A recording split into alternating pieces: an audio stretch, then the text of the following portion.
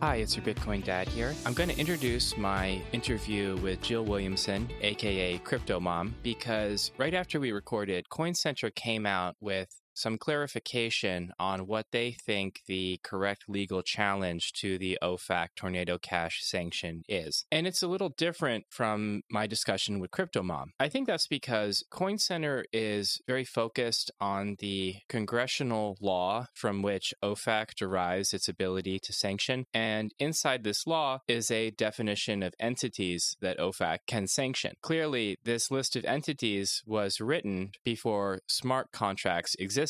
And as such, this law might not apply to Tornado Cash. At the same time, I think Jill makes a really good point that the ultimate goal of OFAC is to suppress terrorist financing happening via Tornado Cash and other privacy tools. Jill points out that you could actually just sanction privacy protocols via current OFAC law. That would likely be legal. So I'm not sure who has the right approach. I think both probably. It's probably a good idea for CoinCenter to go after this sanction with everything they've got. At the same time, Jill is really focused on helping individuals and companies get into compliance so that they can do business in the moment. Her opinion is interesting for anybody in the space who cares about how legal challenges interact with the quote-unquote unstoppable code of blockchains. At the same time, if you're building in the space, I think you should really listen to what Jill is saying, because you could brush up against something like OFAC, and OFAC is a terrifying institution with a very broad mandate. Please enjoy my conversation with Crypto Mom, and remember, you can always get in touch, bitcoindadpod@protonmail.com, at bitcoindadpod on Twitter, or boost in with a Podcasting 2.0 app. Hope you enjoy this conversation.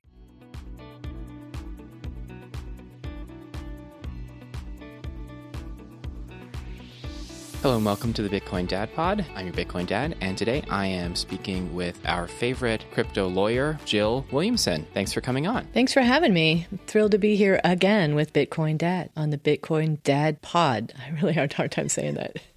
That was perfect. Today, we are going to discuss the recent actions around Tornado Cash, a privacy tool on Ethereum, what actually happened, what some of the legal complications might be, and perhaps what some of the potential knockdown effects of this legal action by the Treasury will be on the broader crypto and maybe even Bitcoin ecosystems. We will also discuss some recent developments in the SEC versus Ripple lawsuit. I think we're going to dig into Tornado Cash first because it's moving pretty fast and seems quite spicy. So Jill, can you give us a little bit of background on OFAC, the entity in the US government that is going after Tornado Cash? Sure, but I would say it's not that they're going after Tornado Cash. They're going after people who use Tornado Cash, which I think is a distinction with a difference. By way of background, OFAC is the Office of Foreign Assets Control. They live within the Department of Treasury. They're responsible for implementation and enforcement of U.S. economic sanctions. And the economic sanctions are primarily intended to meet certain foreign policy or national security policy ends. So the sanctions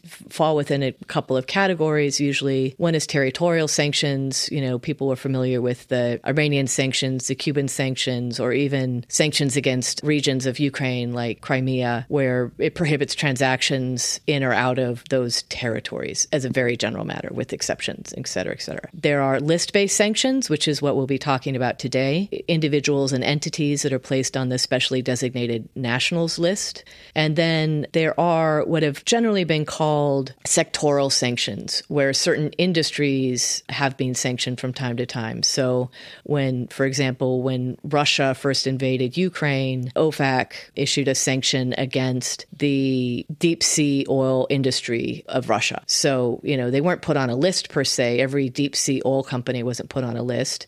You were prohibited from doing business with deep sea oil companies or companies that had deep sea oil operations. So just sectorally, as it were. The way you describe the different categories of OFAC sanctions, this is kind of terrifying because these sanctions can be incredibly broad. They can be very vague. Perhaps you could even argue that some of these categories might be subjective. A company that services deep sea oil businesses, are they a deep sea oil business? So you might not know if they're sanctioned. So it seems like being put on this list has a chilling effect because this is a strict liability regime. If you interact as a U.S. citizen with one of these entities, boom, 30 years in jail. So it seems like this is kind of a big deal. OFAC is a huge deal. I'll make a few clarifications. Yes, OFAC is strict liability insofar as you will be violating a sanction even if you don't know that the transaction occurred or if the transaction is unlawful, but you can't go to jail without intent. So the strict liability only applies to the potential civil penalties, which means fine. If you have reason to know or some level of knowledge that the transaction is occurring, then you could get into criminal penalties, and that's when jail, and it's 20 years, but 20 years is still plenty enough. It is terrifying, and I think people really don't realize how terrifying OFAC is for a couple of reasons. One is it doesn't just apply to companies. OFAC applies to every U.S. person, no matter where they are in the world. So if you're a U.S. citizen or a U.S. permanent resident, it applies to you, even in your personal dealings. Now, for most of us day to day, what are the odds, right? But now that, we're moving into this cyber Web3 realm where you could sit in your basement in Seattle and interact with any number of anonymous persons around the world, it's becoming a little bit more live and more personal for a ton of folks. Also for businesses, of course, who operate in this space. But unlike other anti-money laundering type regimes, like legal regimes in the U.S., it doesn't just apply to companies and it doesn't just apply to financial institutions. Somebody who's selling apples on the street side theoretically has the same obligation to not sell apples to sanctioned parties as IBM does or Amazon. Now, on a risk basis, what's the likelihood that somebody selling apples on the street corner is going to come across someone on the SDN list? Pretty small. When you move into Web3, those risks and that likelihood goes up a lot. The actual event that precipitated this OFAC action against Tornado Cash is likely the Lazarus Group, which is a North Korean affiliated hacking group who is known for exploiting DeFi, Web3, Ethereum type smart contracts and taking the hacked proceeds of these contracts and mixing them through Tornado Cash to get some on-chain privacy. I've heard estimates that at the time of the sanction, 37% roughly of Tornado Cash liquidity could be traced to various types of hacks or exploits. So that means that the majority of Tornado Cash usage is in no way obviously criminal. It's probably individuals seeking on-chain privacy. And I think while many people think that privacy is a human right and financial privacy is a human right, in my opinion, I don't think that's necessarily true given current financial regulations such as the Bank Secrecy Act and various KYC AML rules. But we know that many people, public people, have interacted with the Tornado Cash smart contract, including Vitalik Buterin, the founder of Ethereum. So can you talk about what the potential implication for innocent, quote unquote, users of the smart contract now that it's been added to the SDN list? Pending legal challenges, as long as these sanctions remain valid, there are no longer, quote unquote, innocent users of Tornado Cash. Anyone who interacts with the smart contract or the website or any of the listed wallet addresses is violating OFAC sanctions and could, at a minimum, be fined and at a maximum could go to jail. That's the implication, is that going forward, there are no innocent users of Tornado Cash, even if you were previously using Tornado Cash for an activity that wouldn't otherwise be unlawful. So just to enhance privacy or not to disguise unlawful activity or not to launder money or anything like that, you might not want people to be able to trace all of your financial transactions across the chain. Fair enough, but going forward, there are no innocent users. Because Tornado Cash was added to the SDN list, so it's basically a list of Ethereum addresses that are now on this list, does this mean that deploying a similar smart contract to the Ethereum chain would not be sanctioned? It would do the exact same thing, but it would be a different list of addresses associated with that. Yeah, that's a super interesting question. So the specific listing says Tornado Cash, aka Tornado Cash Classic, aka Tornado Cash Nova, website tornado.cash, digital currency address, alternate, so, and then it lists also digital currency addresses that are associated with Tornado Cash. It's an interesting question whether someone could stand up a similar smart contract? I think ultimately the answer is yes, but it depends on who that someone is, because we don't really know enough facts about Tornado Cash, the quote-unquote entity. And I know there's a lot of dispute about whether Tornado Cash is an entity. There's been a lot of cries of, it's just an autonomous smart contract. There are factual questions in there that we don't know the answers to. We don't know who may or may not be able to modify that smart contract. We don't know if anybody's benefiting or receiving revenue from that smart contract, or at least I don't know that. And the things that I've read have been inconsistent in the understanding of the facts around that. So if it were someone that were arguably part of Tornado Cash, the quote-unquote entity, who stood up a new smart contract to do the same thing, then I think there's a large chance that that would be deemed an attempt at an evasion, which would also be prohibited. If it was someone who with no connection to what might be deemed Tornado Cash, the entity, again, understanding it's a fairly amorphous idea at this point, then no, not sanctioned, because smart contracts that do what Tornado Cash does are not what's sanctioned. Tornado Cash is sanctioned. That's really interesting. And I think that kind of narrows the scope of this action, because one of the concerns was, are we sanctioning protocols now? Are we sanctioning technologies? And if the SDN list sanction is a static list of contract addresses, even though there might be people associated with the general Tornado Cash entity, that means that the technology behind Tornado Cash can be redeployed, potentially. Maybe. Again,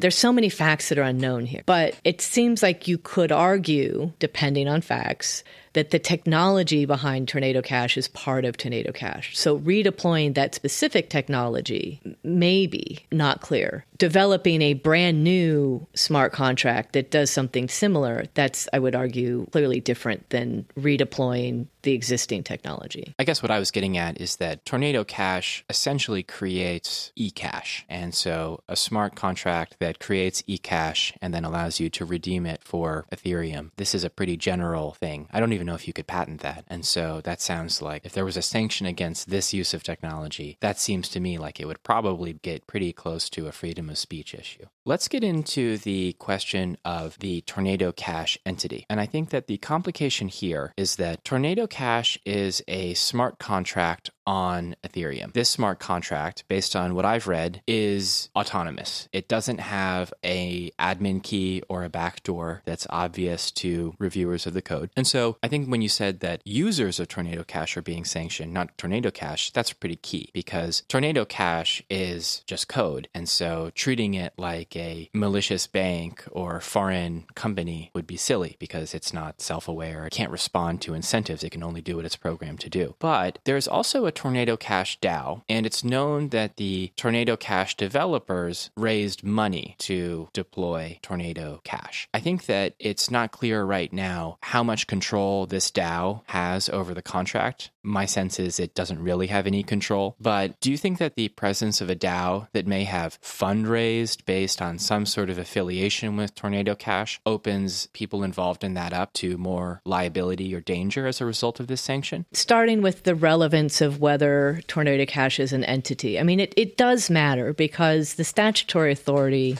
and the order itself is to sanction persons, and persons include natural persons and entities. But entity is really broad, and so it includes an association, a group, a subgroup. So it doesn't have to be a sort of formal entity. If you'll recall, Hezbollah has been on the SDN list. I'm going to go out on a limb here and say Hezbollah probably hasn't formed the Palestinian equivalent of an LLC for its operations, and yet, that was sufficient for it to be deemed a sanctioned entity. So it does matter whether the smart contract could be deemed an entity. It is not an uninteresting question. It's just a question to which we don't have enough facts to answer. The DAO adds another layer. So if the DAO is benefiting, for example, if, there's some transaction fee that goes to the DAO, if the DAO does have some governance control over the smart contract, the Tornado Cash as itself, then yeah, I think every single individual involved in that DAO has potential liability. I mean, going forward, holding that token is likely subject to sanctions. It's blocked property is associated with the sanctioned entity. Any any subsequent transaction would be violation of the sanctions, but also any of the purported money laundering. DAOs, I think there's some myths around DAOs that are really important to dispel as enforcement ramps up. DAOs don't protect you from individual liability. And in fact, for my mind, they're way worse than a traditional LLC or corporation or association, because at least under U.S. law, if you haven't formed a formal business entity like an LLC, if you're acting in collaboration with others to do something, you either have a general partnership or a conspiracy, or a general partnership that's formed a conspiracy, which then is racketeering. But a general partnership means that each actor is jointly and severally liable for each other actor and for the actions of the organization. So instead of creating less liability because it's ostensibly decentralized, you've actually created more liability, which is really scary. Going forward, now that the DAO has been sanctioned, depending on the actual, again, facts, so much unknown, but depending on the actual relationship between the DAO and the protocol, I would be really, really concerned.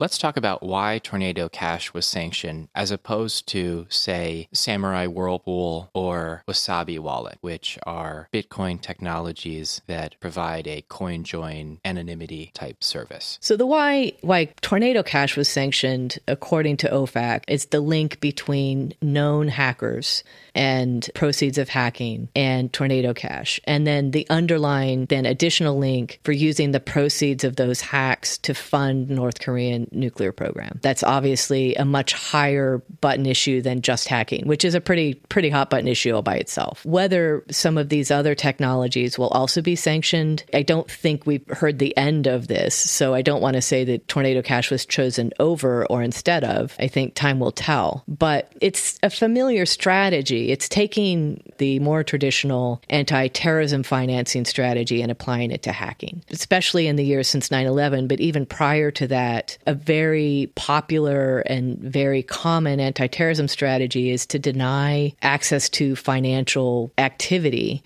to the terrorists. So shutting down the banking systems, denying them access, because if they can't move money, they can't pay people, they can't buy bombs, they can't, et cetera, right? This is essentially a version of that. It's denying access to financial systems that hackers use to make it harder for hackers to hack or for hackers to profit from their hacking. It's a version of what's been happening for decades. At the same time, we can estimate that around 70% of Tornado Cash usage was people who weren't doing anything wrong. So it seems like there's this kind of collateral damage of these anti-terrorism actions, which on the surface seem very reasonable. I mean, hacking and then using the proceeds to give Kim Jong-un a nuclear bomb, that just sounds terrible. No one wants that, I'm pretty sure. At the same time, the implication is that any privacy service can't really do privacy, because for a privacy service to work, you kind of have to let Kim Jong-un use it and your Bitcoin dad and whoever wants to. So that seems kind of problematic. And from my perspective, it just seems like the legal system, OFAC, Treasury, everyone seems completely comfortable with granting zero financial privacy to the common person. It seems like, perhaps if you're wealthy enough, you can enjoy shell companies and relative levels of financial privacy. But for the common person, the moment you try to do anything financial privacy related, suddenly you got to worry about violating OFAC. It just seems very unfair. Is that something that you can offer a perspective on, or am I going too far off script? I can offer a perspective, but it's not probably a welcome perspective, and that's that there's never been financial privacy, at least since the passage of the Bank Secrecy Act. To the extent that blockchain was an attempt, and Bitcoin is an attempt to claw back financial privacy, I think ultimately government's going to say, you didn't have it in TradFi. I don't see any reason why you need to have it in alternative or DeFi or Web3. Is that right? I don't know, but has it been sustained for, decades and decades and decades that the risk of anti-money laundering is such that it's okay that people don't have financial privacy? It's been absolutely sustained for a very long time. So is it problematic that the 70% of people who use Tornado Cash for non-criminal purposes now can't? Maybe. But like I said, until 2013, nobody had financial privacy anyway. Again, is that right? I don't know. But the answer is legislative, and it's not new. It's just getting back to status quo as far as government is concerned. Oh, thanks. That's a really good perspective. It seems like we are entering a new phase of regulation on digital assets. OFAC has blocked certain Bitcoin addresses in the past, but I think what's different about those actions were those addresses were associated with people, with specific people. And unlike Ethereum, where this Tornado Cash address sort of sanctions many, many people who are interacting with this smart contract, who have funds in the smart contract. Previous OFAC actions seemed a bit more constrained. Do you get that sense that this is a new phase? And if so, where do you think it's going? 6 months or so ago, when OFAC sanctioned the Russian exchange, whose name, of course, I can't remember right now, for their involvement in laundering money from hacks, I sat down and I took a look at the executive orders around the cyber sanctions. And I realized that OFAC is the solution to something that's sort of been puzzling me about DeFi enforcement for a while. And it's the idea that most of the users of these protocols, whether they're DeFi protocols or blenders or mixers or exchanges or whatever, the users may be in the US, but the protocols themselves are outside the US. And to some extent, they may be decentralized. If they're controlled, the people control them may be difficult to identify. So for a number of reasons, the enforcement against these protocols is complicated and expensive and resource intensive. But on the other hand, the SEC rules in particular, they're designed to protect investors. So it doesn't make using the protocol unlawful. It makes offering the protocol unlawful to the extent that it is a protocol that does require a license. They don't all, but there's a lot of DeFi protocols that under the law should be licensed and are not. Using them is not unlawful under those laws because those are laws designed to protect investors, not prosecute against them. So those initial sort of cyber sanctions by OFAC, it occurred to me that this is the tool because through OFAC, you can enforce against the user's activities, not just the developers or protocol controllers, whatever you want to call them. And it's so much easier. I would not be surprised if this doesn't herald an increasing use of OFAC as a tool against particular DeFi protocols under these cyber executive orders. Because also the executive orders are fairly broad. They can sanction an entity that is deemed to cause a risk to quote unquote critical infrastructure. And arguably, some or more of these DeFi protocols are not just useful for money laundering, which is where they've started, is laundering the funds from hacking, but could present or could be argued to present a danger to the economy overall. And through that lens, it might be possible to then sanction interaction with these DeFi protocols. So I would be surprised if we don't see more and more OFAC sanctions on a broader basis. So not just related to hacking, not just related to terrorist financing, but starting to get into risks beyond that. I think OFAC is a really powerful tool for shutting down what the SEC and FinCEN have wanted to shut down for a long time. Chilling, because we know that the executive branch has broad powers to protect various economic aspects of the United States. So the moment a DeFi protocol gets too big or trips some line and you can classify it as an economic risk, then you can OFAC sanction it. So that's pretty wild to think about. The argument that a risk to the economy in general is sufficient under these cyber executive orders, it's untested and unused, but it's there. And I will be curious to see whether OFAC doesn't stretch to calling,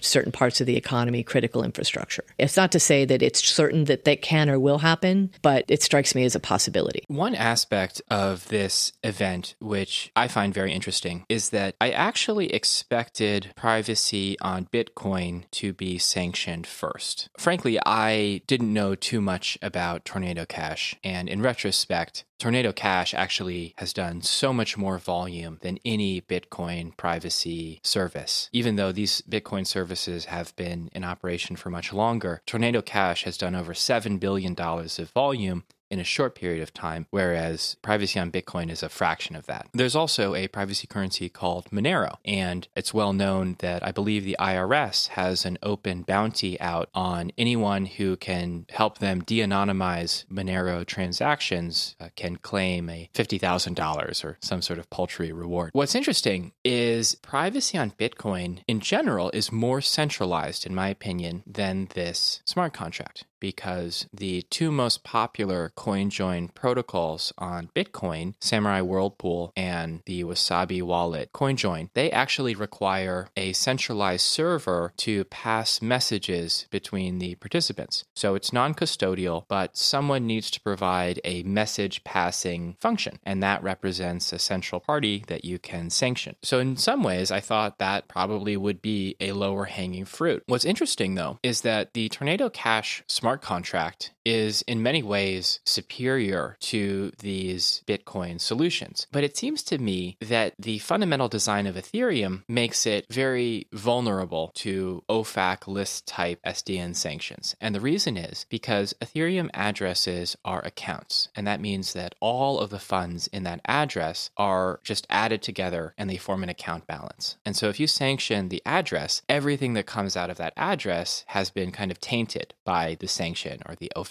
action. Whereas with Bitcoin, Bitcoin has a UTXO model. Essentially, there are actual chunks of Bitcoin. There are actual coins of different denominations. And so when you sanction an address, you can sanction some of the coins that were sent in transactions to that address. But actually, Bitcoin is much more granular. And so it would be interesting to see what the next level of OFAC sanctions on Bitcoin are, because unlike Tornado Cash, you can't simply sanction 20 addresses and hit $400 million of Ethereum like you can with Tornado Cash. In Bitcoin, that list of addresses might be, 40,000 lines long or something like that. So it's kind of a different game in that respect. I wonder if you have any thoughts on these differences and how that might play into the legal perspective on sanctions and privacy. Honestly, the technological differences between Bitcoin and Ethereum, I haven't thought a ton about. I would guess that they chose Tornado Cash both because of the volume and because of the volume of hacker transactions and the connection with the North Korean nuclear program. If you're starting with the worst actors, it sounds like they probably would have been pretty high on the list. My guess would have been that it had more to do with that than the differences between Bitcoin and Ethereum technology.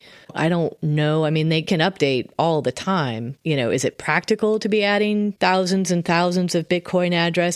I don't know. One thing that would be interesting, and it's another place I'll be curious to see if they try to go, is a sectoral sanction on privacy protocols. If you can sanction deep sea oil industry, you could sanction privacy protocols and essentially make it a sanctions violation to interact with a privacy protocol. And then you don't have to identify specific addresses or specific protocols. Will they go there? I don't know. FinCEN has said very clearly since 2013 that their money transmitters, that they should be licensed and that they should have anti-money laundering compliance programs. And, obviously they don't. Is this the beginning of a backdoor way to shut them down when, as I said before, despite all the best hints, crypto didn't say, yeah, let me come into compliance. Crypto said, hold my beer. Maybe this is the way they're getting at that because they can't get at the protocols. But they do still deem the availability of these protocols to be a national security risk. Time will tell. It would be a continued expansion of the use of this authority to point it at a type of protocol, especially when there wasn't a foreign policy behind it. There's a national security policy, but there's not necessarily a foreign policy, which in the past, these sectoral sanctions have been used sort of for foreign policy ends, like let's target Russian deep sea oil because that will hurt the Russian government. That was a foreign policy thing, not a national security thing. Yeah, I mean, if I were OFAC, I would be looking at sectoral sanctions against these privacy protocols. This is so much darker than I thought. It's great.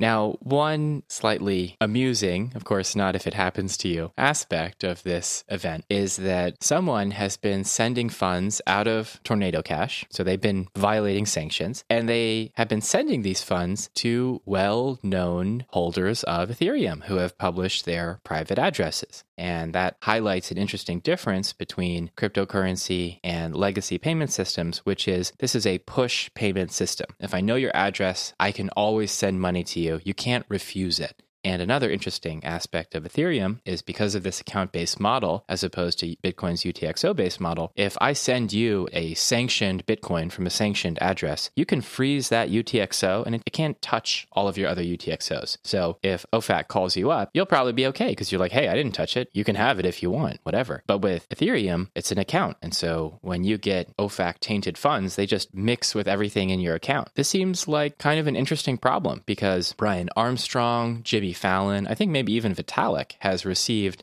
tainted Tornado Cash funds. And this has potentially tainted millions upon millions of dollars worth of Ethereum in their accounts. These transfers really highlight what I anticipate or imagine is an unintended consequence of these sanctions. And it's, as you said, the idea that you can't refuse the funds. And so every single one of those people has committed an OFAC violation because, as we talked about, strict liability, which technically leaves you with the option of voluntary self-disclosure. But first you'd have to know, right? How many of us in our private wallets are constantly checking against, the OFAC lists and trying to determine whether we've been unwittingly the recipient of a transaction that violates sanctions. So first you'd have to know, which is a pretty heavy lift for individuals and not something that most individuals are tracking or caring about. And then you'd have to do a voluntary disclosure. I anticipate some guidance from OFAC on this in the near future. They've already put out guidance on the blocking. When you get an asset that's subject to sanctions, you're supposed to block it.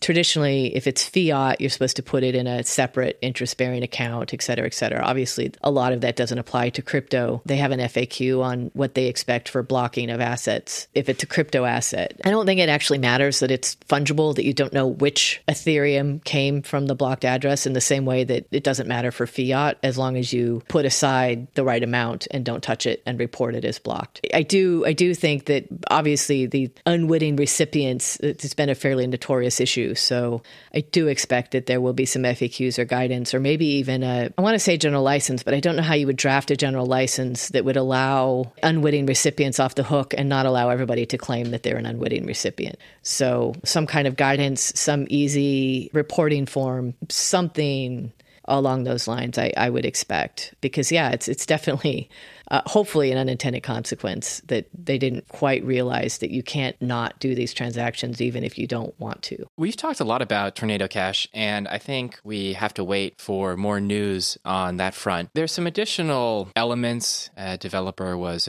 arrested in Amsterdam by a Netherlands cybercrime unit. I think we can't really talk too much about that until we discover what the exact charges are and if that relates to the Tornado Cash DAO or actual smart contract development. But in the meantime, there's been some news on the Ripple case. And so a little bit of background. Basically, the SEC has sued Ripple, and they're alleging that Ripple was aware that XRP was a security and then went ahead and issued it and did a whole bunch of stuff with it and did not register as a security. Since we're running low on time, do you mind summarizing the SEC case? The SEC is basically alleging that Ripple had fair notice that XRP was a security, and therefore they've brought a number of claims, an unregistered securities, public offering, claims related to that. The interesting development, which isn't super recent now, had to do with a series of motions. Motion practice is what you call it. It's all of the fighting that lawyers do about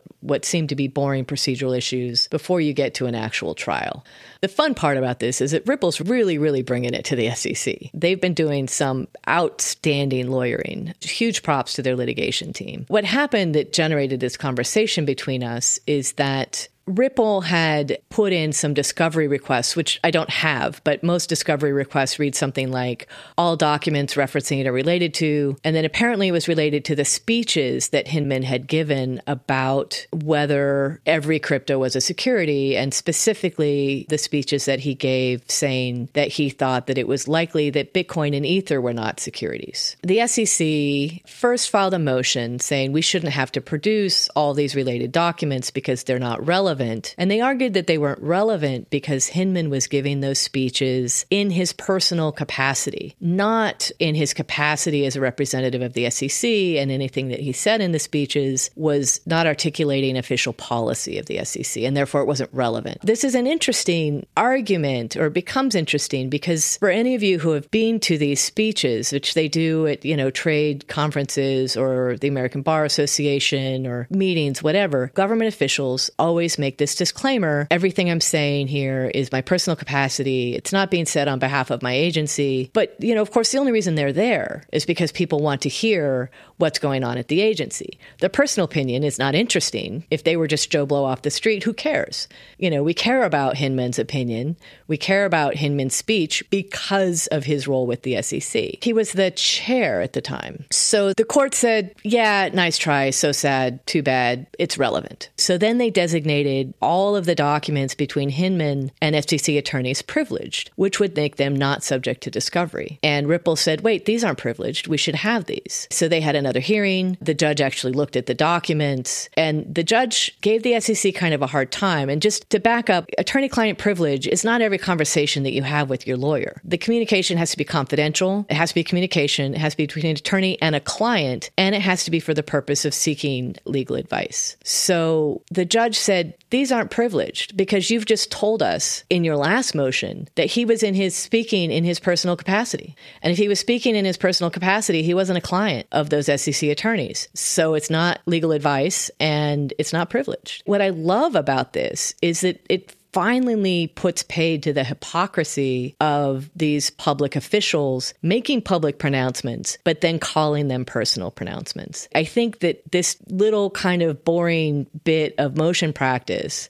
is going to have huge impacts going forward on the way that these public statements are treated. I look forward to seeing whether this does have big impacts in agencies and, public statements of officials. It's also, of course, notable, and I think what drew it to your attention was that the court criticized the SEC by, he said literally, that the SEC is adopting its litigation positions to further this desired goal, not out of faithful allegiance to the law. And, while that's something that in private litigation we're used to folks doing, we've all watched Suits, I know that's your favorite show. It's not something that we hope that our government agencies do. We hope that our government agencies act in furtherance and allegiance of the law, not to some convenient end or, not to win for winning's sake, but to win because they think it's the best thing for the law. So it was fairly strong criticism, said in judicial language, but unusual to get such a criticism from a court. If it were any other plaintiff, I would be clapping, except the irony of this world we live in is it's Ripple. And I know as a lawyer, you have to wait for the legal judgment. But for our listeners, just to remind everybody, Ripple is the worst cryptocurrency scam out there. It's so bad. It's gone on for so long. Just the fact that it hasn't been regulated out of existence and its founders thrown in jail for issuing illegal securities, manipulating the market, marketing to retail, performing pump and dumps on their own customers. It's really bad stuff. And to top it all off, it was created by Jeb McCaleb of Mt. Gox. He's like the exit scam extraordinaire of the Bitcoin crypto era. What a guy. There's a whole history with Ripple. We can't get into it here, but I'm going to link to another podcast which explains it quite succinctly, and I guess everyone can make up their own mind about this. But thank you so much for getting into this with us, Jill, and for your time. It's always a pleasure. And before you go, maybe you could give our listeners a handoff to wherever you'd like to point them. You can find me at gravislaw.com, on LinkedIn, Jill Williamson. Reach out by email or through LinkedIn, jwilliamson@gravislaw. And in a couple of weeks, you'll find me in Chicago, where we're moving soon. Obviously, you must be moving to Chicago to hang out with Jack Mahlers of Strike. Hope that goes well, and I'm sure he'll be happy to see you. Thanks so much, Jill.